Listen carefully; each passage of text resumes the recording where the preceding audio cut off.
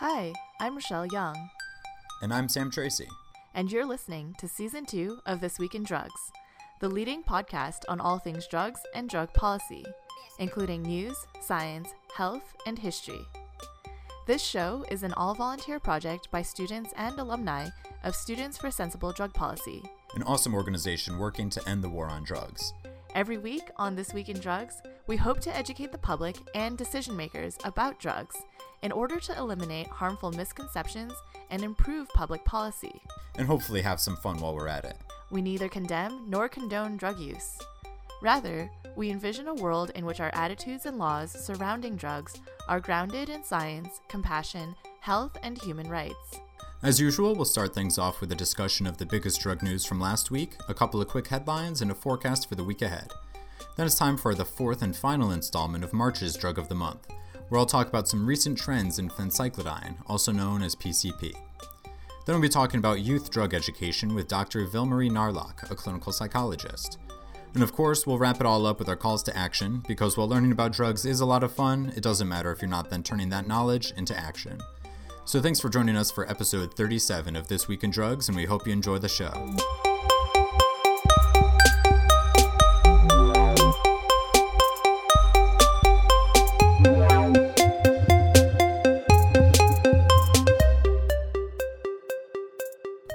So now it's time for the weekly news and forecast, where we're going to be talking about some of the most exciting things that happened last week and giving you a little bit of a heads up about some things that are coming up in the coming months. So, Rochelle, do you want to start us off with our first story?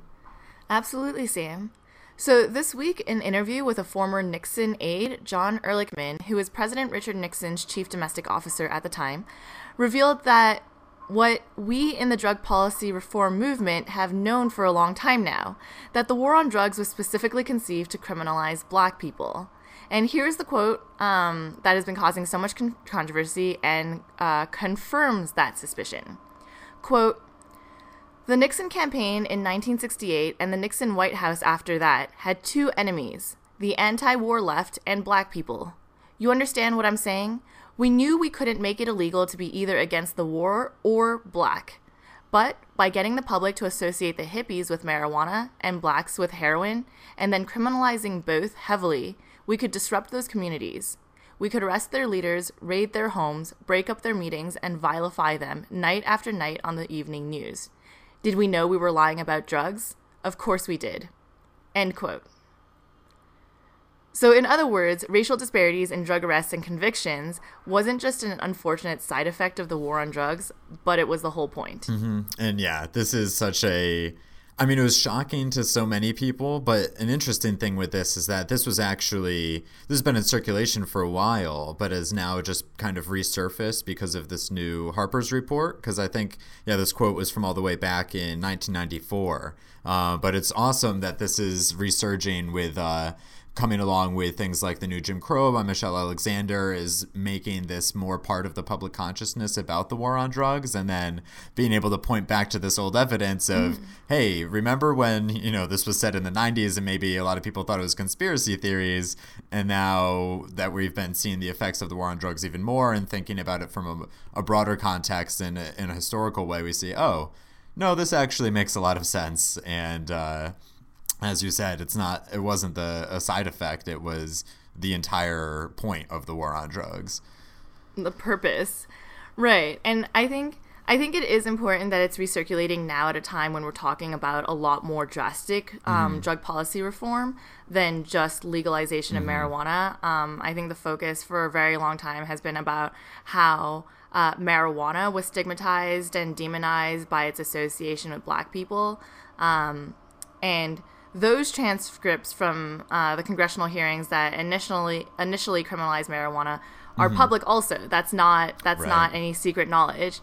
So I think it's good that it's back in the public consciousness, but it does make me wonder, like, how much weight does this really carry when we're talking to legislators and policymakers, and how much this will actually influence what they do? Because if we've had this evidence for so long and we've been making these arguments for years, if not decades, will it really change anyone's mind that it's been stated so bluntly in this case? Yeah, and as we've discussed before, the really sad reality of this is that we were only seeing these pushes for decriminalization, for safe injection, stuff like that, now that white people are starting to be recognized as the stereotypical heroin user. And it's not because of, hey, we've realized that these policies are racist, or that we, that the intent of them was to target black people. It's that, oh, this law that was created in order to target black people is now being used to hurt white people, so now we should change it. Right. Which is, right. I mean, it's good if we change it, but it's still obviously not for the right reasons.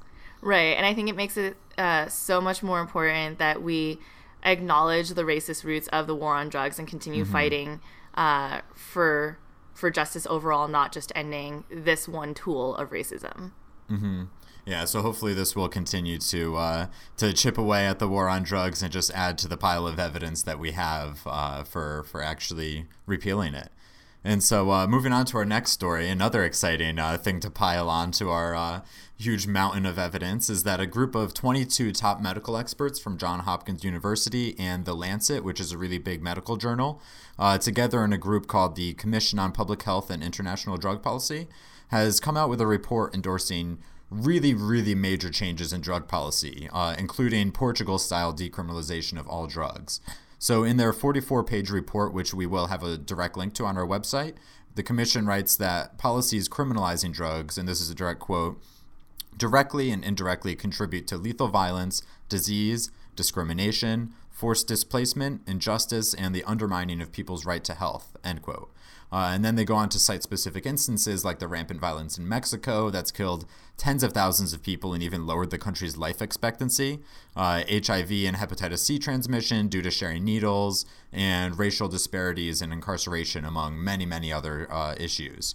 And so in case that wasn't great enough, they actually even took this a few steps further and even endorsed the outright legalization of drugs, writing, and here's another direct quote, "Although regulated legal drug markets are not politically possible in the short term in some places, the harms of criminal markets and other consequences of prohibition cataloged in this commission will probably lead more countries and more U.S. states to move gradually in that direction, a direction we endorse," end quote. So this is really huge. So just what are your initial thoughts, Rachelle? I think it's absolutely incredible that so many different groups from different spheres of influence are coming out in the lead up to UNGAS in April, which we talk about constantly on the show, endorsing a more compassionate health and science-based drug policy. Like we really haven't seen any major declarations from really influential thought leaders saying like, the war on drugs has been working. Everyone, like, stop trying to change people's minds, That's an excellent point. Yeah. And I think it's even more incredible that, it's awesome that these medical experts are coming out and endorsing not just Portugal-style decriminalization, but outright legalization. I mean, so often, even though you would hope that doctors would be very, like, scientific-based and objective assessors of evidence, oftentimes are a very conservative institution. And have difficulty adapting to newer, more radical ideas. But this is great because it shows that the mountain of evidence is so overwhelming that the Lancet, which you said, is like the most prestigious medical journal in the UK, is also endorsing this idea. So I think it's great that we have leaders like some of our past guests, Dr. Malik Burnett and Dr. Dan Morheim, really taking the lead on this type of reform and showing that, this has medical backing, that this is health-based and rooted in science and not just some idea that a bunch of hippies came up with. Yeah, exactly. And I really like your point, too, of just that UNGAS, if nothing else, it's really just brought a lot of our allies out of the woodwork. I mean, there's all these people that, like, just by having this discussion, even if the UN does just continue the same tired old policies, there's all these people now who are talking about this. And maybe we didn't know that a lot of the researchers involved here were on our side. And then and having them engaged in this debate is actually bringing them around. And I mean, I don't think this is overstating the importance of this to say that this is pretty much like the medical equivalent of the Global Commission on Drug Policy, which some of our longtime guests or listeners may remember, Zara Snap, who was a guest on one of our earliest episodes. She works with the Global Commission, and they're a bunch of former presidents and other world leaders that have endorsed these same sorts of policies. So that's like kind of the political angle. And this is basically the same thing on the medical angle, that it's 22 of the world's top medical professionals. And so I think that this is can't really be understated or overstated in terms of how important this is. Yeah, and like behind the scenes with Tyler and Sarah, we've joked or chatted about this before, about creating a decrim equivalent to marijuana majority, because that was kind of Tom Angel's mission in forming that group, other than like providing himself a platform to speak from, I think, was to highlight really how many thought leaders and influential individuals were supportive of marijuana reform. And I think it's almost time to have like a decrim majority, or legalize all drugs majority, because there really are so many policymakers and global leaders coming out in favor of these policies now. Yeah, a project called Decrim Works that Tyler and I were working on a while ago. I think it is time to kind of brush the dust off of and start working on some more, just because this is just such a big part of the international discussion now. So moving on to our next story, and taking us from a global perspective to a very individual, personal one. My next story is about a disturbing trend that has developed recently as Narcan, the opiate overdose reversal drug, does become more widely available. So this trend apparently is of people filming drug overdoses and the ensuing rescue and overdose reversal that involves Narcan. And of course, because this is the age of the internet, those videos are then often getting posted online, or in one case is released by the police department involved, and sometimes goes viral. So the specific story I'm sharing today is called Life is Hell After Narcan, Heroin's Miracle Cure. And kind of the emphasis of this story is so on our show, when we talk about Narcan, we often talk about how important it is as a life-saving tool. And we have discussed to a limited extent in the past how overdose reversal is a very painful and uncomfortable process and not desirable for people to go through if they don't have to. Symptoms are akin to immediately going through withdrawal. But we rarely, if ever, talk about the long-term consequences to the person whose life has been saved. So that's kind of taken as a de facto good thing if you survive your overdose. But oftentimes if the rescue if the help was received from a law enforcement officer, overdose reversal is immediately followed by arrest, criminal charges, and all of the other challenges that go with being someone struggling with addiction now being thrown into the criminal justice system. And to further exacerbate that anguish and challenge, now with these viral videos online of these overdoses being posted everywhere and shared with thousands and thousands of strangers, evidence of someone's worst, most rock bottom, shameful moments of their life, like their near-death experience where things could not have possibly gotten any worse for them, is forever preserved in the public mind and available for people to judge and comment on. So a lot of, I think the point of this article was to show that this is someone's very personal experience, and like what responsibility does the media have in sharing these stories without context, without necessarily going into a lot of the issues we talk about with addiction struggle and like why someone would get to the point of being near a heroin overdose, because of other factors going on with their life. Yeah, this is really difficult. I mean, I was certainly aware of all of the side effects associated with Narcan. So, I mean, not side effects, of course, in the traditional sense in terms of other effects that the drug itself has, but just as we were saying, if you accidentally administer it to someone who's not overdosing, but as you were saying, essentially sending someone directly into withdrawal, which is an incredibly painful situation. But I hadn't seen these videos of police resuscitating people, which is it's a difficult issue as far as the privacy side of it goes. I mean, on one hand, we kind of have a right to know in terms of how our police are responding to these sort of things. And so, I mean, seeing police videos, whether it's any sort of response, medical or criminal or otherwise. But yeah, balancing that with But the right to privacy of these people. Right, the sharing of these moments, it seems to me, is clearly not an issue of police accountability. It doesn't seem like people are filming these instances because they're worried that the police officers are going to misact or because they're worried about police brutality in these instances or police misconduct. But it really seems like it's just like a sensationalist, voyeuristic tendency, you know, where people, like, I think I'm such a bad millennial. I don't really watch a ton of Netflix, but like I feel like murder porn has become like kind of a recent trend in things people watch, and I feel like this is the next iteration of that. It's just like overdose porn. Like people just want to see people at their worst moments, and this isn't really a matter of sharing empathy for the person who overdosed, or even, you know, celebrating the police officer's heroic efforts to save someone's life. It really seems like these videos are going viral to literally to mock the person who is going through the overdose. Yeah, that's terrible. And I haven't seen these videos myself, but I read the story, and I can't possibly imagine like how distraught you must be if you had just come out and survived something like that, or still dealing with all the criminal charges involved, and now know that all of your friends and family are able to see you like as you're about to die, basically, and we're barely rescued. One other minor point that this article kind of glossed over, but which I found interesting because I've never heard of this before, is apparently some police officers are using Narcan in a somewhat irresponsible move in order to rouse addicts who are sleeping or nodding off in public. So I had never heard of the use of this before, and of course this is all anecdotal evidence from people the reporter interviewed, like drug addicts that the reporter interviewed, as well as an addiction treatment specialist in North Philly who confirmed, you know, that his clients had reported these things.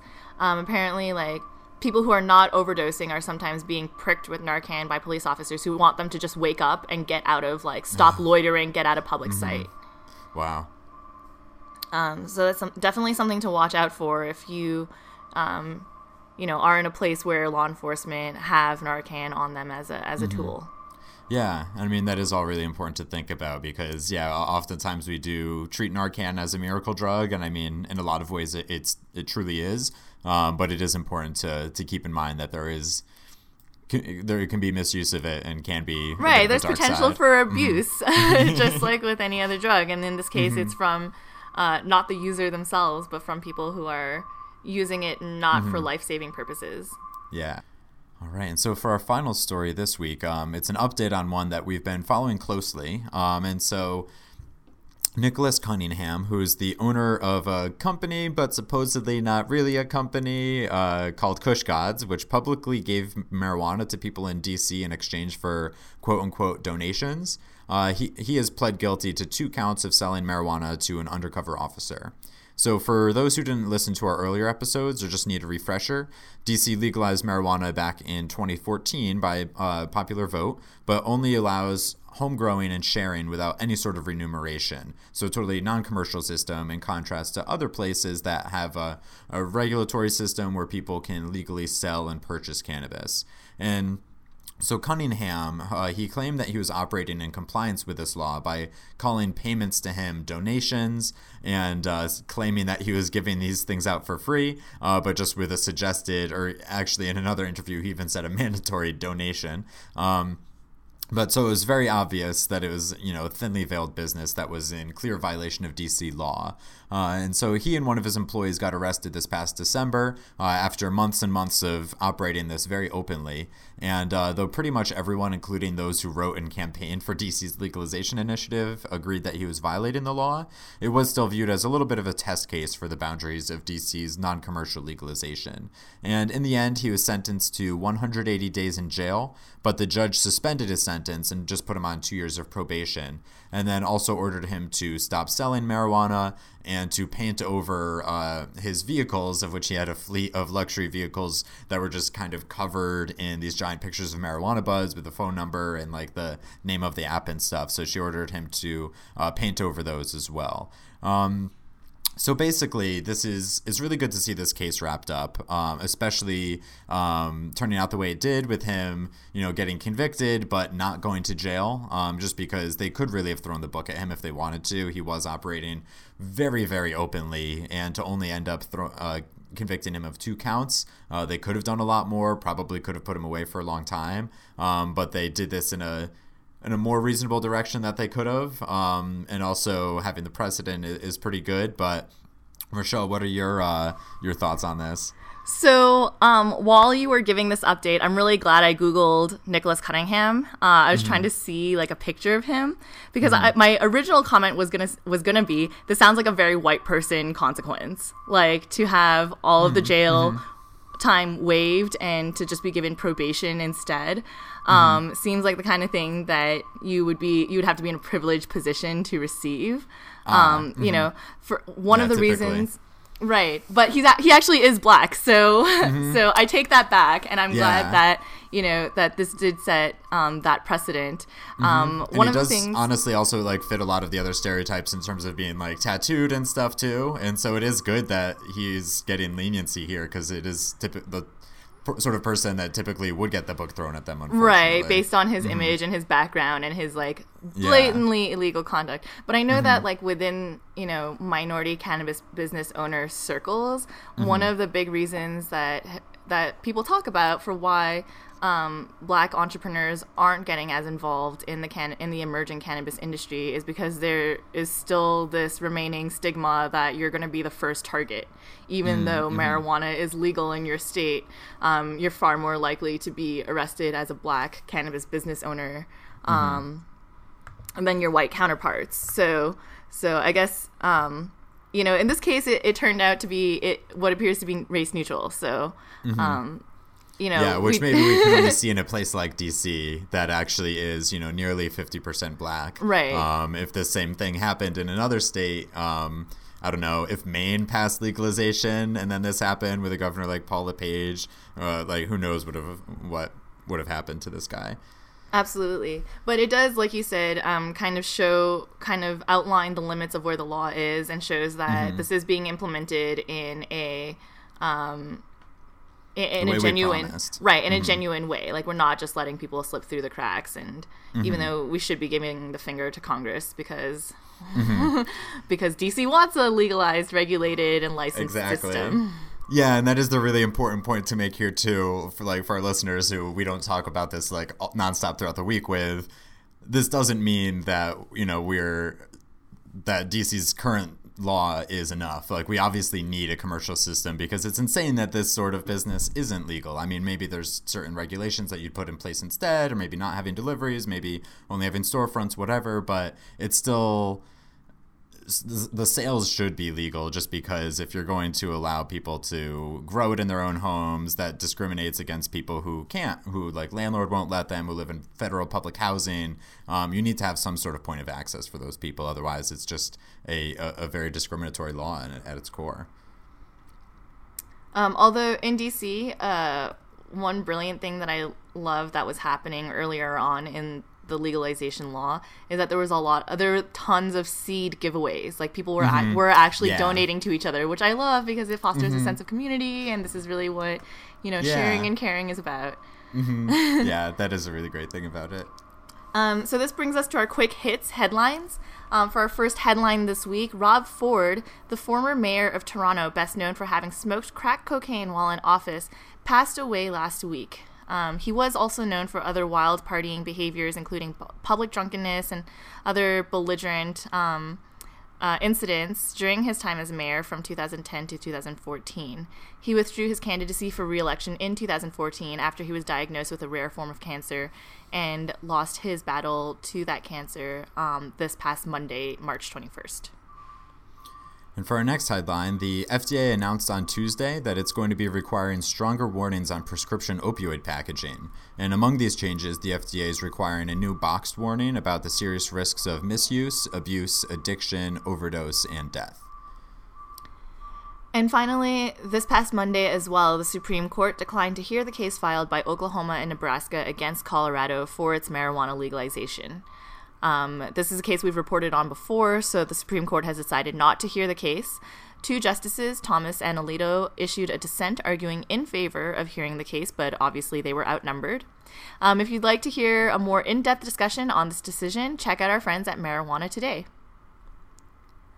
So now moving on to our weekly forecast. The 11th Annual National Harm Reduction Conference in San Diego, California isn't happening until November this year, but scholarships to attend the conference are due next Friday on April 1st. So if you are interested in going to that conference and would like some financial help to get there, you need to submit your scholarship application by next Friday.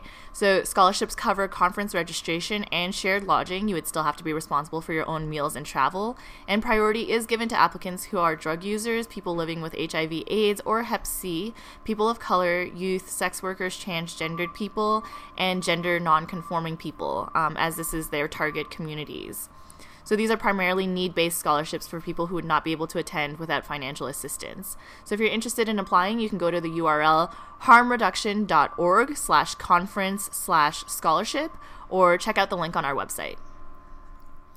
And also, next month, April 17 to 18, there's going to be a conference in New York City called the Cannabis Science and Policy Summit. And it's produced by Botech, which is a consulting firm that helps set up Washington State's adult use marijuana market. And it's going to be featuring a range of supporters, opponents, and outside observers of marijuana reform, from scientists to business people to journalists. And actually, 4 past guests that we've had on the show, Chris Crane, Adam Orens, Eric Sterling, and Dan Riffle, are among the speakers at this conference. And it does overlap a bit with the SSDP conference, unfortunately, which we've talked a lot about. But if you're either not attending SSDP or want to catch the second half of this conference after SSDP wraps up that Sunday, we definitely encourage you to check it out. So that's all for this week's news and forecast. As always, we have our eyes and ears out for the biggest drug policy news every week, but there's so much going on that we might not catch it all. So if you see an interesting story or an event or hearing coming up that you'd like us to report on, please give us a shout out on social media. We're on Facebook and Twitter. Or send us an email at thisweekindrugs@gmail.com.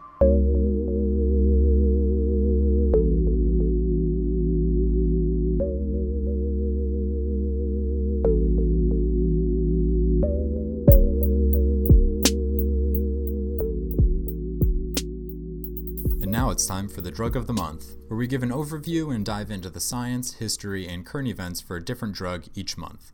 For March 2016, that drug is phencyclidine, more commonly known as PCP. So for this, our last installment, I'll be talking about some recent trends around this almost universally vilified drug. As Rachelle explained in the history section last week, PCP was one of the major focuses of the drug hysteria of the 1970s and 80s, with a few high-profile cases of gruesome suicides and murders that gave it a reputation for being able to turn normal people into homicidal maniacs or even cannibals, who also had super strength and couldn't feel any pain. But as anyone following the drug war knows, these stories were highly exaggerated, and while PCP was involved, it was not the cause of these events. Just like all the trumped-up claims of people committing atrocities while high on marijuana that were peddled during the era of reefer madness, and like we've seen more recently with drugs like bath salts. Of course, there is a small kernel of truth to this perception, as PCP is an anesthetic, so it does make people much less sensitive to pain. It's also dissociative and can cause people to behave erratically or have delusions of grandeur. But by definition, people cannot have superhuman strength, and PCP has not been shown to actually increase the strength of people who use it. This idea was largely the result of fear-mongering that tried to make out drug users as a violent, unpredictable threat that needed to be stopped, which of course was also strongly related to race and casting black men as a menace to society. An early example of this sort of thinking about PCP in pop culture was in the original Terminator movie, where there's a scene in which Arnold Schwarzenegger survives a shotgun blast to the chest. Police responding to this scene said the only possible explanation was that he was on PCP. Of course, this is ridiculous, but the idea of people being impervious to bullets, tasers, or other kinds of weapons was, and still kind of is, a common and very incorrect belief about PCP. The use of phencyclidine was also pretty common in the 70s, but has declined rapidly since then. In surveys, the number of high school students admitting to having tried PCP at least once was 13% in 1979, but plummeted to less than 3% in 1990. In 2010, according to Monitoring the Future, that number dropped even further to only 1.8%, so it's pretty clear that PCP's moment in the spotlight is over.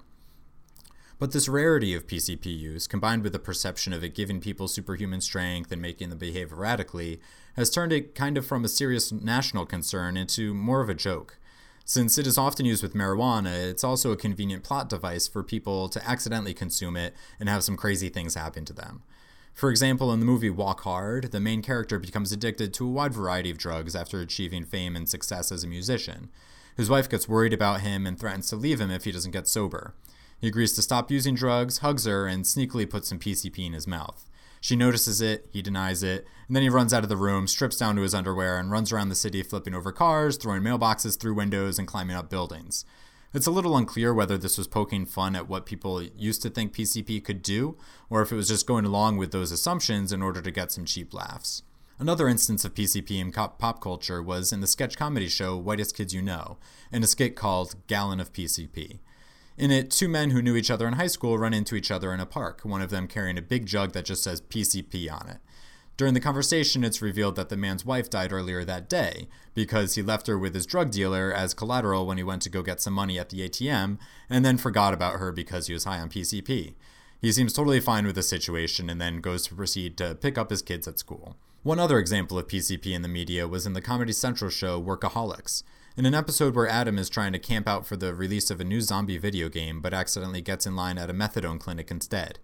He asks some people in line if they had any marijuana to sell him, and he goes around back to make a deal and smoke some of it. After he smokes some, they tell him that it's actually PCP and then try to rob him, but he freaks out and thinks that they're zombies, imagining that he's in the video game that he was trying to buy. And while phencyclidine seems to be the subject of jokes rather than headlines in recent years, it does still come up in the media from time to time. The prime example is the case of Aaron Hernandez, the former NFL player who was convicted of murder in 2015. During the proceedings, it came out that he was a frequent PCP user, and the defense actually brought in experts in order to testify about its effects and convince the jury that the drug caused him to commit this crime, essentially pleading insanity.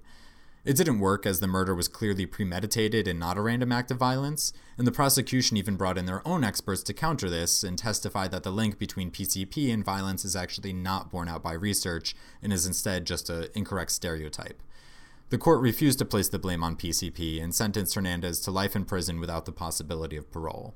So that's it for phencyclidine, March 2016's Drug of the Month. We'll be back next week with an introduction for the new Drug of the Month for April.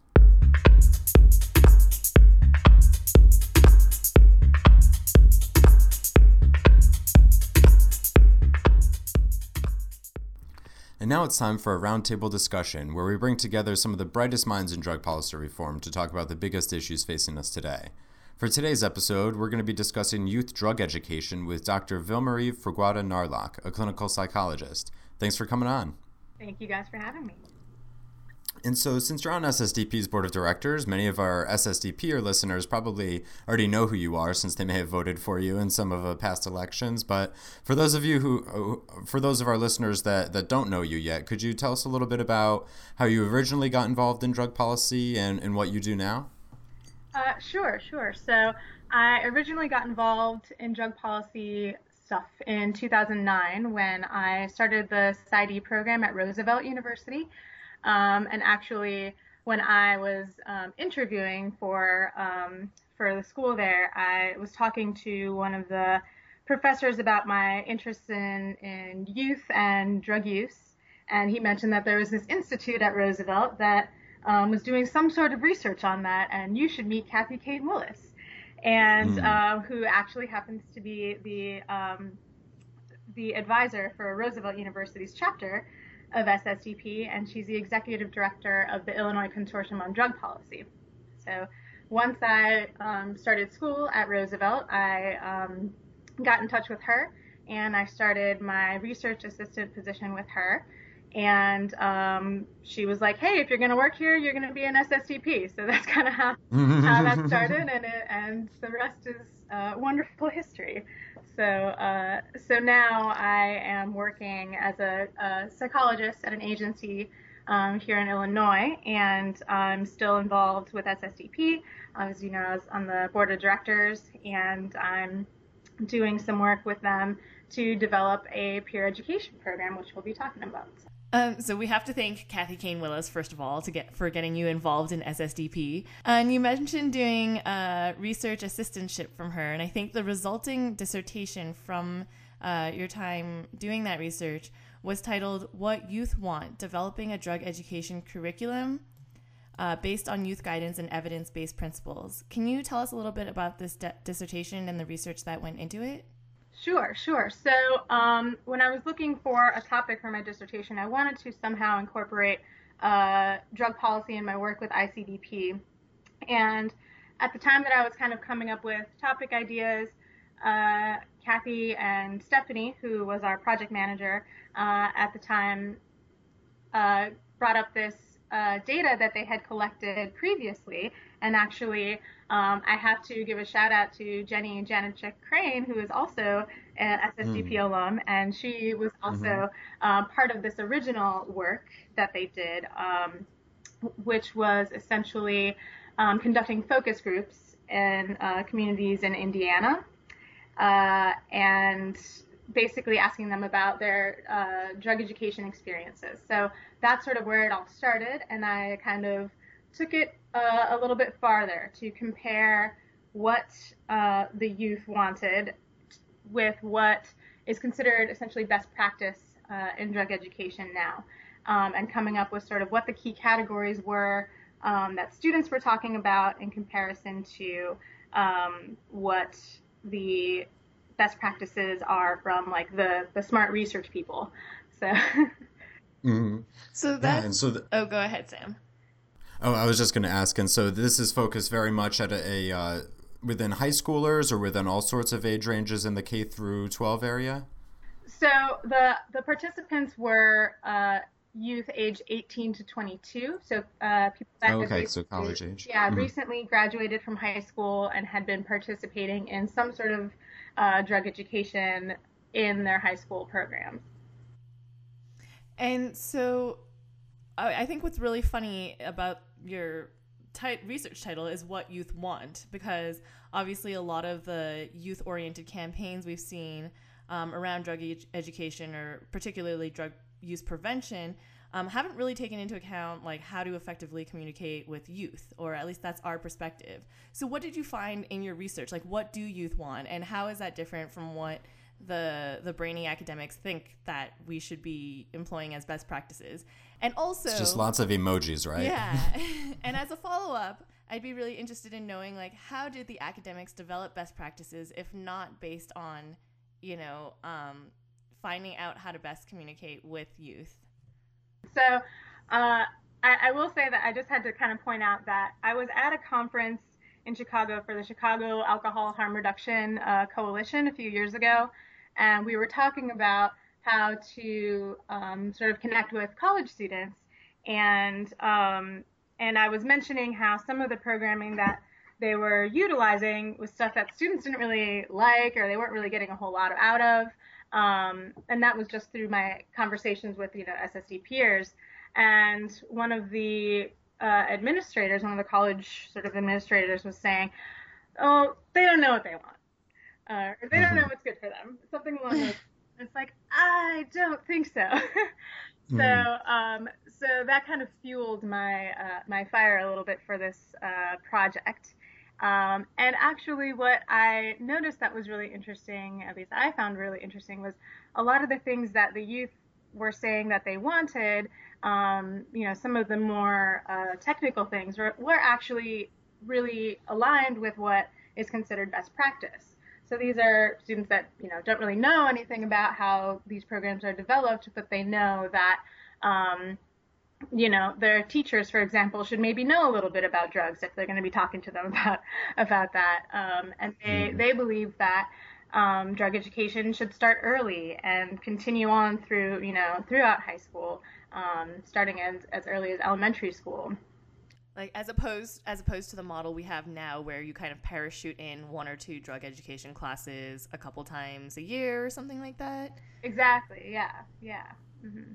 And so I'm curious about how exactly, what some of these best practices are that you ended up concluding through your research, and exactly how they kind of contrast with some of I don't know if we would call them best practices, but just some of the common practices that are being engaged with right now, and especially how this relates to the legality of these drugs. Because I remember back when I was in high school that essentially the DARE program was, okay, drug abuse is defined as using any legal drug too much to in a way that it harms your relationships and your ability to conduct a normal life, kind of the standard model of drug abuse, or the use of any illegal drug. And that was kind of where it was left. And I'm curious about how you think some of the best practices should be for or addressing that kind of conflict between the legal drugs like cough syrup, nitrous, that kind of thing, ones that are age limited like alcohol and tobacco, marijuana in some places, and illegal ones like, say, heroin and cocaine and that sort of thing. Oh, sure. So I guess one of the things that we know from the research of current drug education is that they don't always touch on those things. Most programs are going to talk about alcohol, cigarettes, and other drugs. And if they talk about anything else, it's just sort of brief. And so that's one of the problems, is that it's not comprehensive to what the youth are actually seeing people using and what's actually being experimented with or used in their communities. So that's definitely an issue that needs to be addressed, is that the programming really needs to target what the youth are being exposed to. So, and that, regardless of whether that's legal or illegal, and being able to talk about both of those things. I think it's important for them to understand the differences as far as the legality, because that's important for them to know, and how that compares to the actual risk or severity of problems that one might experience from using a particular substance. So what I find troubling here is that not only is the drug education that students are currently receiving, like, in many ways ineffective and inadequate, but it seems like there's such a fear around honest discussion with young people about drug use and smart drug use, if that's what's going to happen, that based on what you're telling us, that we're not even really addressing a lot of these substances that youth can encounter. Like, it's just like not only is what education they are receiving, inadequate, but they aren't even hearing about the full range of substances they might encounter in real life and how to, that those even exist. Yeah. So I kind of want to back up for a second and talk again and go back to, how were traditional or current quote-unquote best practices developed in contrast to what you found with what youth want to hear? And how did you do your research to find out what youth want? Was it a matter of just going into the field and interviewing a whole bunch of young people in that age range that you discussed? Mm-hmm. Yeah, so the development of the different programs varies. I mean, I think they take into account the more commonly used drugs, or what they think are the more commonly used drugs. So again, the alcohol, tobacco, and things like that. And as far as, I think there are some that will try to incorporate youth in the development, especially newer ones that are being developed. But for the most part, it's a bunch of quote unquote experts that are putting together these programmings based on what they think young people are going to be, what people are going to want to see. So a lot of times that's where you see programming that just seems really off base and really sort of immature, that tends to almost talk down to young people, or just kind of not really getting at the things that are important to them. And so then contrast that with what the young people are saying that they want, is just don't just be real, be upfront with what exists, and be honest with the information, because we're already seeing this stuff, and if you're telling us something that we're not seeing, it can be really discrediting to a teacher or someone who's presenting that information to them. So, and when it comes to how they determine what is best practice, that's a really problematic thing right now, because it's really based on whoever decides what these best practices are. There's not a whole lot of like trial and error. It's mostly like just based on academic research and saying this sounds the best. Yeah. And the different organizations or agencies that are determining what it consists of best practice, they sort of have their own ideas of what fits into those categories, what would be considered best practice. So something that is considered best practice on it for one organization might be considered really bad for another organization, just because those different points don't really match up. So that's really, there's not really a lot of consistency with quote unquote best practice lists or best practice, I guess, determination. And so speaking of some of these best practices, and you also touched on the idea of these sorts of drug education, of being very immature and talking down to young people, I was hoping we could kind of, and this is a little different since it's more mass education campaigns than a classroom sort of environment, but there have been a lot of campaigns that we've talked about recently on the show, and I was hoping to get your input on some of these. Is more accurate. Yeah, skewer, I think that would be an accurate description. And so I was hoping you could kind of skewer these with us or make some recommendations about what they could have improved. And so, I mean, if we could just run through a couple of them, starting with the Australia's stoner sloth. So is it safe to assume that you've seen this one? Yes, I've seen that one. Yeah, so we've addressed it on previous episodes, so our listeners probably know what Rachelle and I think, but what were your thoughts on the Stoner Sloth campaign? I mean, I think I tend to agree with your thoughts about it. It's highly entertaining, but I can't imagine that that's going to actually have much of an effect on whether or not someone uses a substance.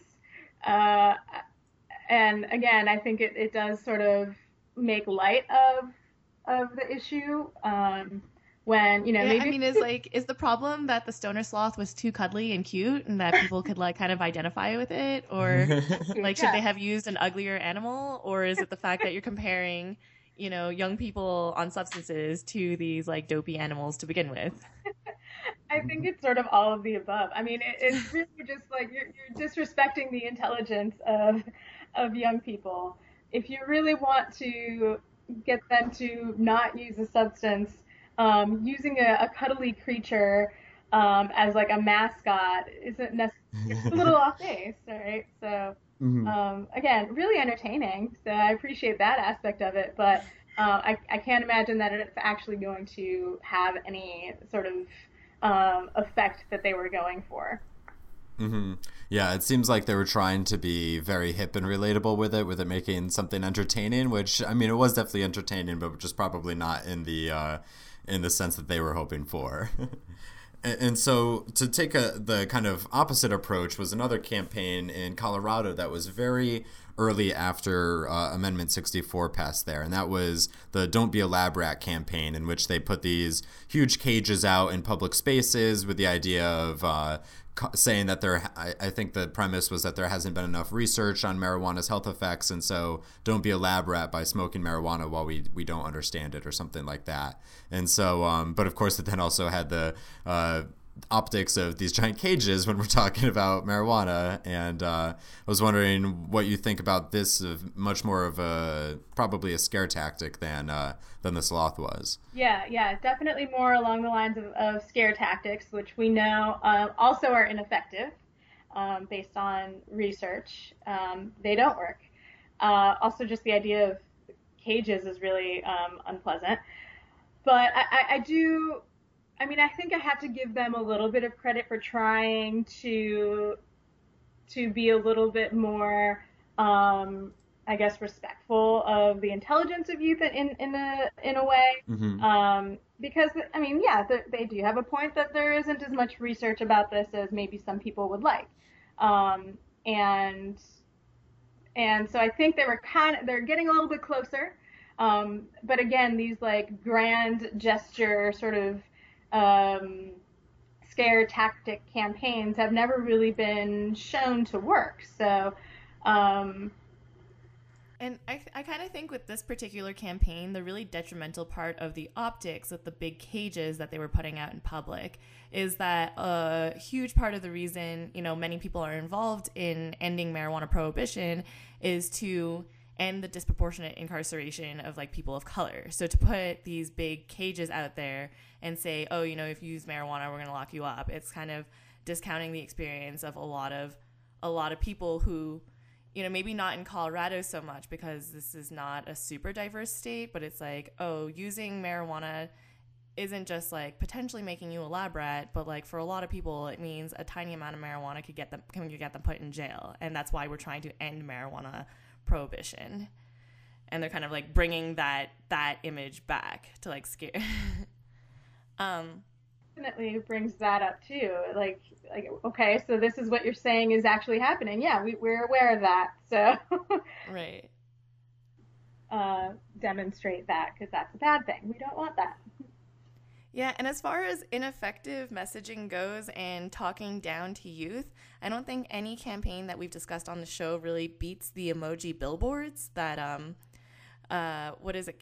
Campaign for a Drug-Free America. Funded and had put up. And so these are, for listeners who may not be familiar, these are like giant billboards, like the kind you see on highways and stuff, but written completely in emojis. During that episode, I had Sam try and guess what one of the emoji messages said. And, doing kind of my own research on social media, nobody could even figure out what the message was. We're too old. Maybe we are too old. Is that the problem, Dr. Narloch? That might be it. But I tried really hard to figure it out, and there was like muscles. I don't know. What does it mean? Mm-hmm. If I have to think that long to understand what a billboard is saying, that alone is ineffective. I think the idea of a billboard is supposed to be a quick thing, right? Quick messaging. That's not. Mm-hmm.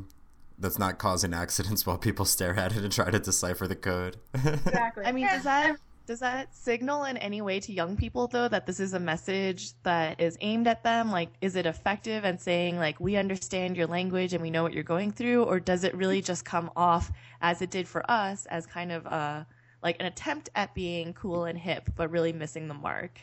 I think that's exactly right. I think that's exactly what it is. And, yeah, young people see right through that. These are, people that are trying to speak our language and doing so really poorly, like really badly. We don't even talk like that. So, that's kind of what I've been hearing. Right. And I mean, like, nobody has better, like, BS detectors than, like, a bunch of teenagers who know that you're trying to get them to stop doing, like, the behavior that they want. Like, exactly. I can't imagine a quicker way to turn someone off your messaging than to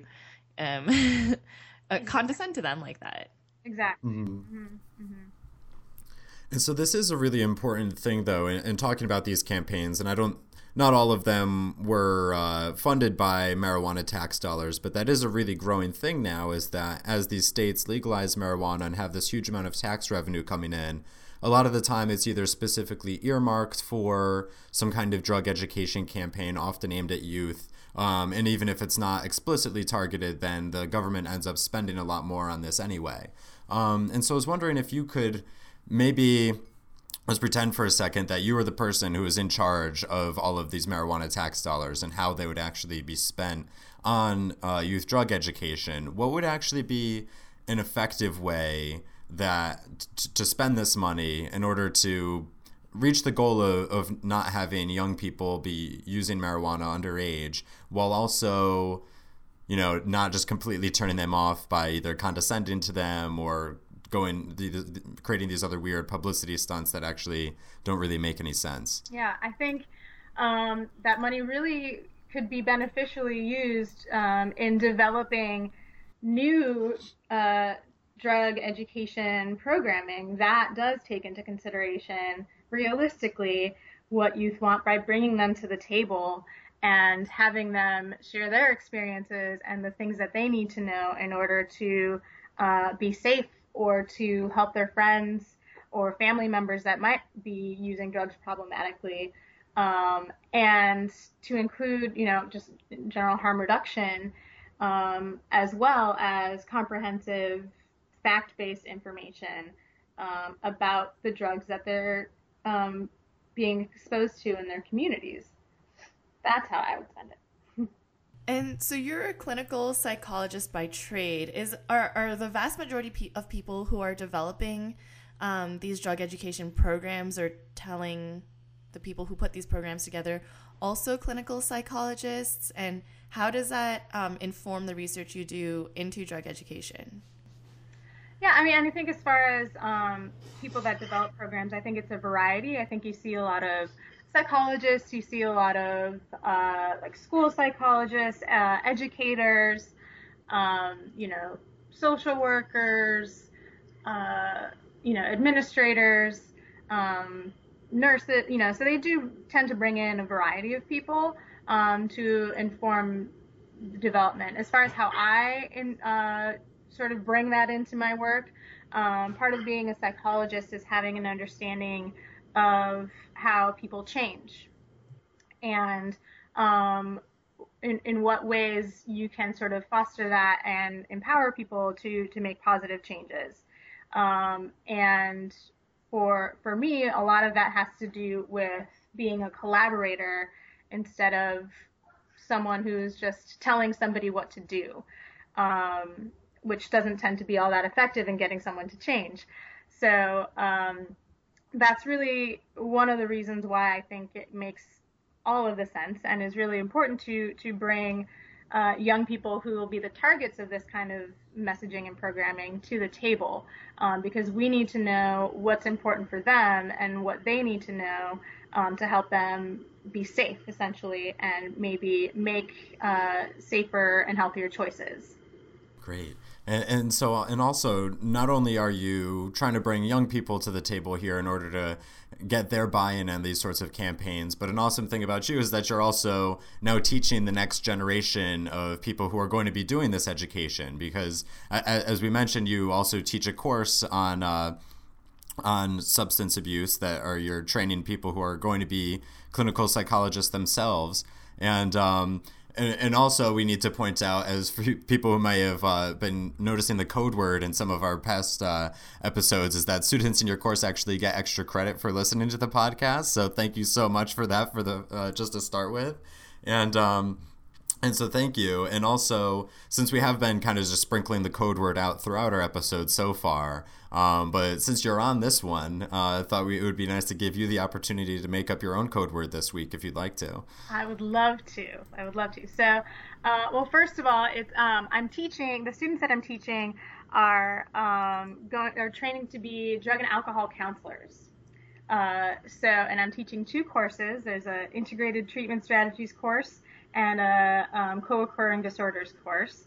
And so if you happen to be listening, students, the code word is unicorn. Fun. Yes. So yes, I'm working on teaching these students, and I really try to sort of interweave harm reduction into all of my lessons with them, so they have a good understanding of that when they get into the field, and an understanding of what sort of the trajectory of drug and alcohol treatment, or drug treatment, I should say, is going to be, and that integration of both mental health and substance use treatment is really important. And looking to be the most effective way. Our traditional treatment models tend to separate substance use disorders and mental health disorders when it comes to actually addressing those things. And that has shown to be somewhat problematic, and we're working on trying to bring the two together a little bit more. So that's what I'm teaching these folks. So Sam mentioned at the beginning of the episode that you are one of the directors of the board of the International Board of Directors for Students for Sensible Drug Policy. And one of the advantages that we alumni and students have benefiting from you serving on our board of directors is that you can bring your research and the things that you've learned to come and teach us a little bit more about how to be effective, advocates and educators also. So I know you're working with Frances Fu, one of the outreach coordinators, on a peer education program for SSDP. Can you talk a little bit about that? Yes, thank you for bringing that up. So I'm really excited. So we're actually going to be officially launching this at the SSDP International Conference in April. Awesome. So we will be presenting that to students. But essentially what the program is we're noticing that a lot of students were wanting to talk to their college communities about drugs. A lot of times their own college administrators or officials will sort of have attempts at teaching or doing some sort of prevention programming, and that usually that tends to fall flat or isn't all that effective or not really all that well received by the students. And so what a lot of students have started doing was creating these Just Say No, KNOW, presentations for their peers. And this kind of started out at Virginia Commonwealth University, and our friend Devin Tackles and friends who initially created these Just Say No programming, and it's sort of spread throughout the SSDP network. And so we're essentially taking that and putting it on steroids and being able to more effectively train peer educators, SSDPers, to become peer educators, to deliver both Just Say No types of lessons, but also lessons on the history of drug policy, history of drug education, and a lot of other great things. I don't want to give too much away, but it's going to be a really great opportunity for students to one, actually help us develop the program, so their voices are needed and will be heard for sort of this first pilot phase, and then become sort of trained to be peer educators themselves. So we're really, really excited and can't wait to show this to everybody. Yeah, I can't wait to hear more about it at the conference in April also. Yeah, I didn't realize it was being unveiled then, so I'm really looking forward to learning about it in more depth and maybe giving it a little bit of feedback, even though I'm a couple years out of college now.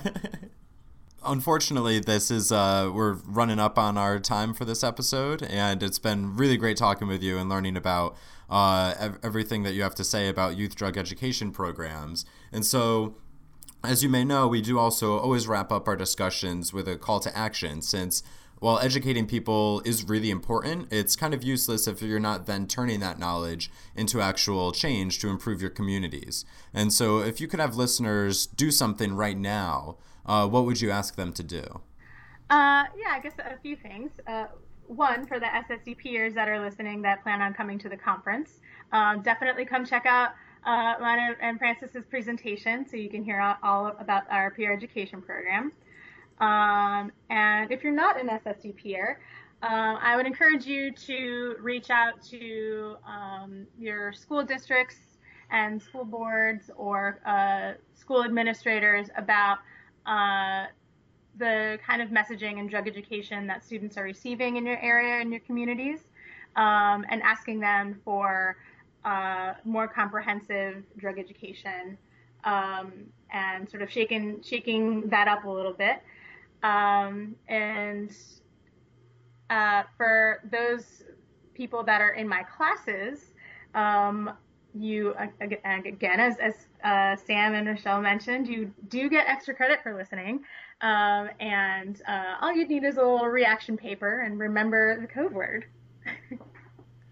Which, again, for people in Dr. Narloch's class is unicorn. So we're very excited about hearing more about this SSDP peer education program for those of us lucky enough to be going to the conference in April. Thank you so much for joining us and coming on to speak with us today about all of your research and youth drug education. Again, this has been Dr. Vilmarie Narloch. Thank you so much. Thank you, guys. Thanks for listening to episode 37 of This Week in Drugs, hosted by Rachelle Young and me, Sam Tracy. The show is produced by Tyler Williams, and Sarah Merrigan is our engagement director. We'd also like to thank Dr. Vilmarie Narloch once again for joining us for the discussion. We've got an announcement this week that's actually a little bit belated. We've created a new section on our website where we've taken the 4 segments of each drug of the month and combined them into complete tracks. So the individual 5-minute segments are now one big 20-minute track about each individual drug. We thought this would be a really cool way for people interested in each drug to get the overview, science, history, and trends all at once. So head on over to thisweekindrugs.org/drugs to find these compilations, or you can just click on drugs at the top bar of our website. We'd also like to thank our friend Chris Lotlicker, who's the host of the podcast Marijuana Today, which you should definitely check out, for suggesting this to us and even announcing it on his podcast before we did. So thanks again, Chris. And if you have any questions, comments, or suggestions for the show, please send us a message on Facebook or Twitter, or email us at thisweekindrugs@gmail.com. You can also check out our website, thisweekindrugs.org, for more information about the show, including links to our guests and news stories and so much more. And again, if you're listening to this on iTunes and like what you hear, please give us a rating and write a review because it'll really help other people discover us. And that's all for episode 37, so please remember to stay sensible, and we'll see you next week. Our outro song this week is Tree by Rachel Ruenwurst. I'm gonna be a tree. Nobody bother me.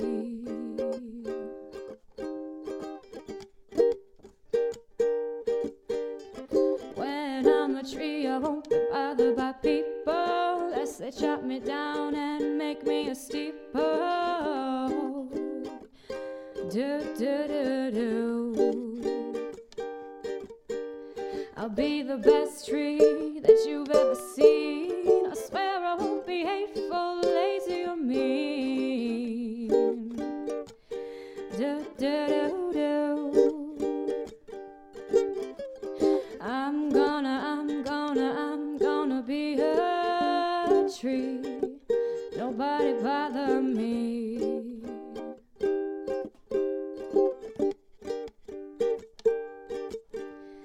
I could be a maple, elm, oak, or pine. Any type of tree will do just fine. Do. As long as I'm happy, I don't care. I will house animals everywhere. Do.